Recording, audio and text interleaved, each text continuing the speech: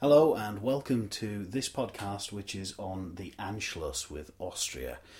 We're doing this one slightly differently because I'm joined by Miss G, who knows nothing about history. And when I say nothing, I actually mean nothing. And she's a geography teacher. And as she generally tends to teach me about geography, I'm going to try and teach her a bit about the Anschluss and about 20th century history. Can I just say you've already lost me with the title? Okay.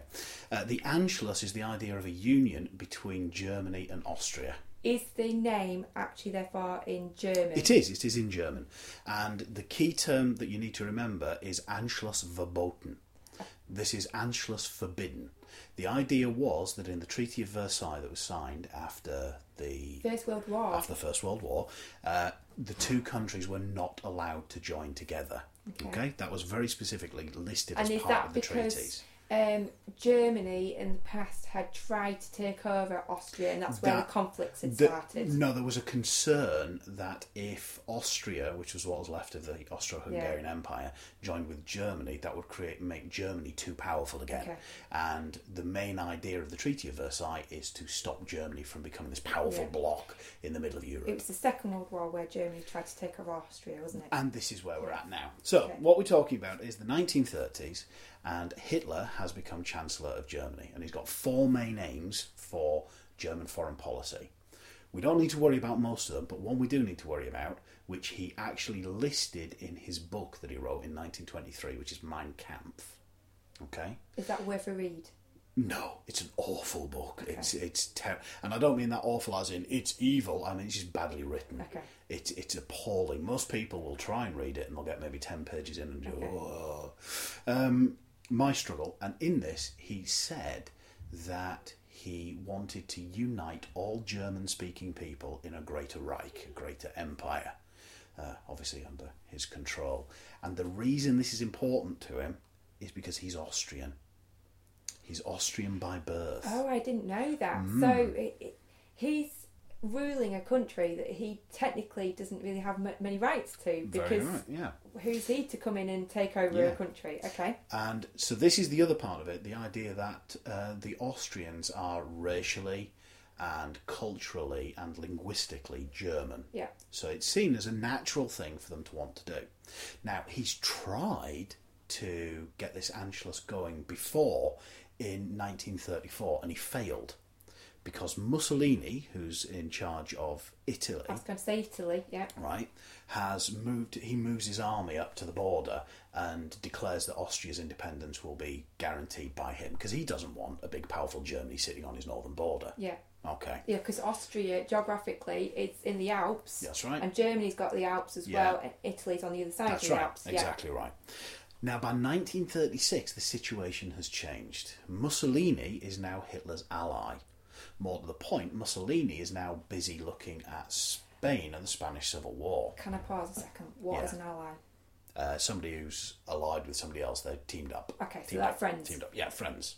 So they've signed the Rome-Berlin Axis. They are now allies, and those two countries have sided with each other. So this is an opportunity now for Hitler to continue with what he's been doing in undoing the Treaty of Versailles and bringing Germans together again. He's had a lot of success in other areas, which the people who've been listening to the podcast know about. But this is the next step, and this is a biggie. So at this stage, does he have control of Poland? No, this is way before all that. Way before, right. Just getting myself sorted, yeah. So the year we're looking at now is 1938, okay? And 1938, it kicks off with rumours of an uprising by the Austrian Nazi Party. Because remember, Nazism is a political movement. Yeah. So there are Nazi parties in other countries. Yeah. This one in Austria is led by a particularly unpleasant example of humanity called Seyss Inquart. All right? Okay. Don't worry about how I've pronounced that, but do learn to spell it properly. Yeah. Is quite important. Seyss Inquart is the leader of the Nazi Party in Austria, and rumours start to go around that there's going to be another attempted uprising like there was in 1934. Schuschnigg, who is the Chancellor of Austria, asks Hitler for help. He basically says, you are the head of the Nazi movement. Can you please make sure that these Austrian Nazis don't cause any problems? Okay. this is a red flag to a bull, because Hitler is an opportunist and he has a sense for weakness, and he senses the weakness in Schuschnigg asking for help, so he refuses. He absolutely point blank refuses to help and says that actually you deserve all the problems you get, and we might come in and sort of like help the Nazi Party along because you're not giving them what they need. Perhaps if you were to buy them off and give them some influence, there wouldn't be any trouble. So the deal that ends up being done is that Seyss-Inquart, who is head of the Austrian Nazi Party, is appointed Minister of the Interior, which puts him in charge of the police. Okay. So the police at this point, I would presume, become quite corrupt and start doing what he wants them to do, not what people think they ought to be doing. And as you can imagine, almost immediately the Austrian Nazi parties can now see that they've got an opportunity here. Is this why quite a lot of people started leaving Austria?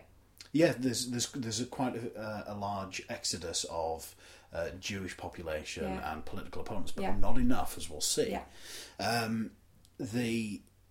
The Austrian Nazis start having riots and demonstrations and kicking off, and the police, what do you reckon the police do? Well, they're not going to be fussed by it, are they? They're not going to stop it. They are actually ordered by Seyss-Inquart not to do anything. Yeah. And at this point, the country is starting to destabilise. And so, Schuschnigg does something very, very, very, very clever. He basically pulls Hitler's teeth, because what he does is he announces that there's going to be a plebiscite. Do you know what a plebiscite is? No, I have no idea. A plebiscite is like a referendum. It's a vote of everybody in the country to decide where they're going to end up, who's going to control them or anything. So he says, we'll have a plebiscite, we'll have a vote. And if everybody in the country says that they want to join with Germany, right, fine, not a problem. But if everybody in the country says that they don't want to join with Germany, Germany has to wind its neck in and leave us alone. And the Austrian Nazi Party have to wind their neck in as well. Yeah. That's quite a brave move. Yeah. The interesting thing is that in theory, they probably would have voted to join Germany because they're culturally, linguistically German. The problem is Hitler can't take the choice. He can't take the risk, because if they vote against it, that's the Anschluss done forever. It can't be done. Yeah. And so he doesn't want this plebiscite to happen. So he basically threatens Schuschnigg. There's no two ways about it. And one of the things we've seen before in the early 20th century with Hitler in the 1930s is that he has a simple tactic. He will bluff and he will bluster and he'll threaten force. And this is exactly what he does here. He moves the German troops right up onto the border with Austria and looks as though he's going to invade. Yeah. And this pressure put on Schuschnigg forces him to call off the plebiscite and resign. That's the demands that are being made. You've got to cancel this plebiscite and you've got to step down. Yeah. Schuschnigg is probably holding on, waiting for help from the two big beasts of Europe, which is Britain and France. Yeah. And the help never comes. And is that because they know that there's this Nazi party there, they don't want to really get involved with it, or it is seen as an internal issue. There's two things. First off, France will not act unless Britain does, because they're frightened and they feel weak. They don't realise how weak the German army is at this stage.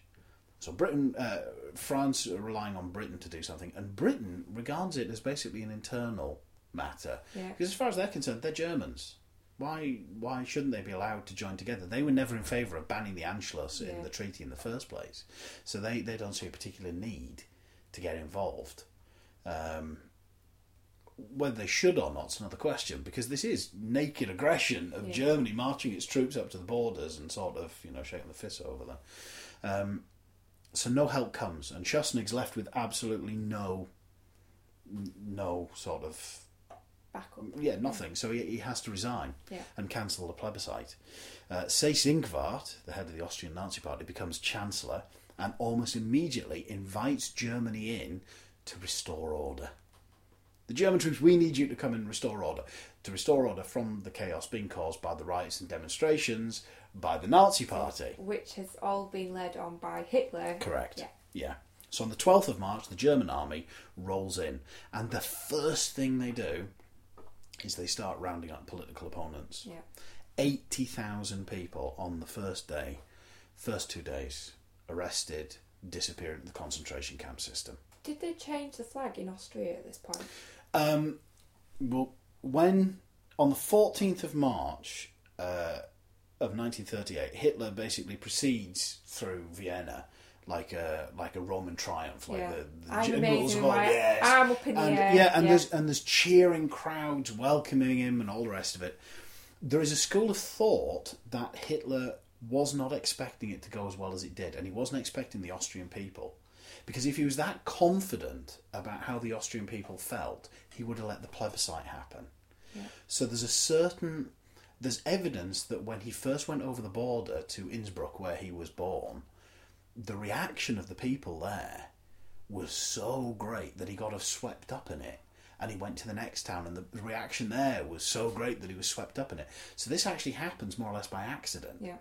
But very quickly, it becomes an Anschluss, and Austria ceases to exist as a country and becomes part of the German Reich. It becomes the Ostmark, the East March of the German Reich. Yeah. And the flag changes. Yeah, so then they go around pulling down flags, don't they? That's right, and replace them if you haven't replaced your Austrian flag yet. Yeah.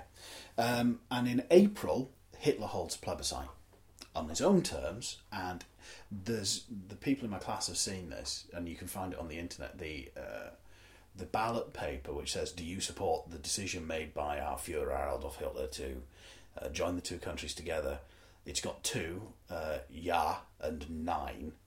And the Ja circle is 5 times the size of the Nein circle.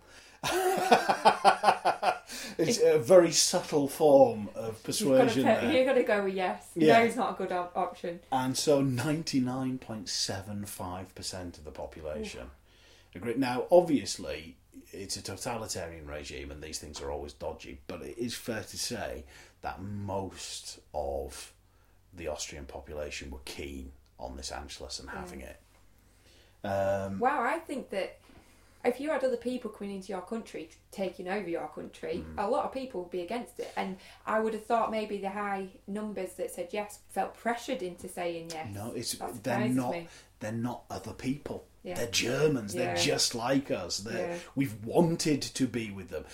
From the Austrian point of view, they were part of the Austro-Hungarian Empire. They dominated Europe for 200 years. And their empire fell apart bit by bit by bit by bit. Yeah. And then the First World War destroyed it. And now there's just this tiny little bit of a country called Austria left. And they feel weak and they feel, separated. Do you think they feel connected to Hitler, knowing that Hitler is actually Austrian? Yes, yeah, absolutely. That definitely plays part of it. Yeah. Definitely. And so Britain and France do nothing to stop the Anschluss, even though this is a complete break of the terms of the Treaty of Versailles. Yeah. The League of Nations is finished by this point. They're not even consulted. I think something that's worth remembering is one of the reasons that Britain is actually secretly quite happy about Austria and Germany joining together is it puts a block of a strong Germany in the middle of Europe as a buffer against Soviet Russia. Yeah, I was going to say the Russians, yeah. And so they're quite happy with that, because one thing you can say about Hitler, he's rabidly anti-Soviet, anti-communist, and Britain is very, very frightened of communism. So do you think Britain would have been looking at this situation thinking, right, that's good for now, and we'll keep monitoring it. If it starts turning messy, we need to get involved? I don't even think they thought like that. Their only idea is that protects us from them. And also, one of the founding ideas of the Treaty of Versailles and all of the things that were done there were these President Wilson's 14 points, and this idea of self-determination, that people should be able to choose where they live and who rules them. Yeah. And that's exactly what the Austrians have just done. Yeah.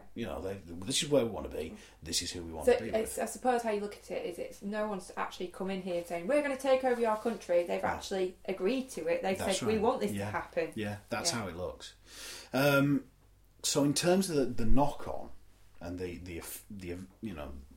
results of it, there's some interesting bits and pieces. Firstly, it does wonders for Hitler's confidence for a number of reasons. First off, he's been proved right again, that this can be done. He's been able to gamble like he did, moving the troops into position. He got the outcome that he wanted, and nobody stopped him. Yeah.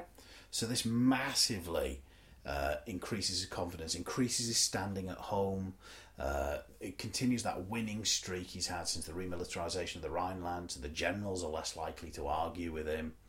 And also, he can present it as a triumph at home. He's succeeded in one of his main aims, undoing some of the injustices of the Treaty of Versailles. So it's a fantastic propaganda coup for him. And the newsreel of that procession, like you said, through Vienna with the flags fluttering and the crowds raising their arms in the Nazi salute is really phenomenal.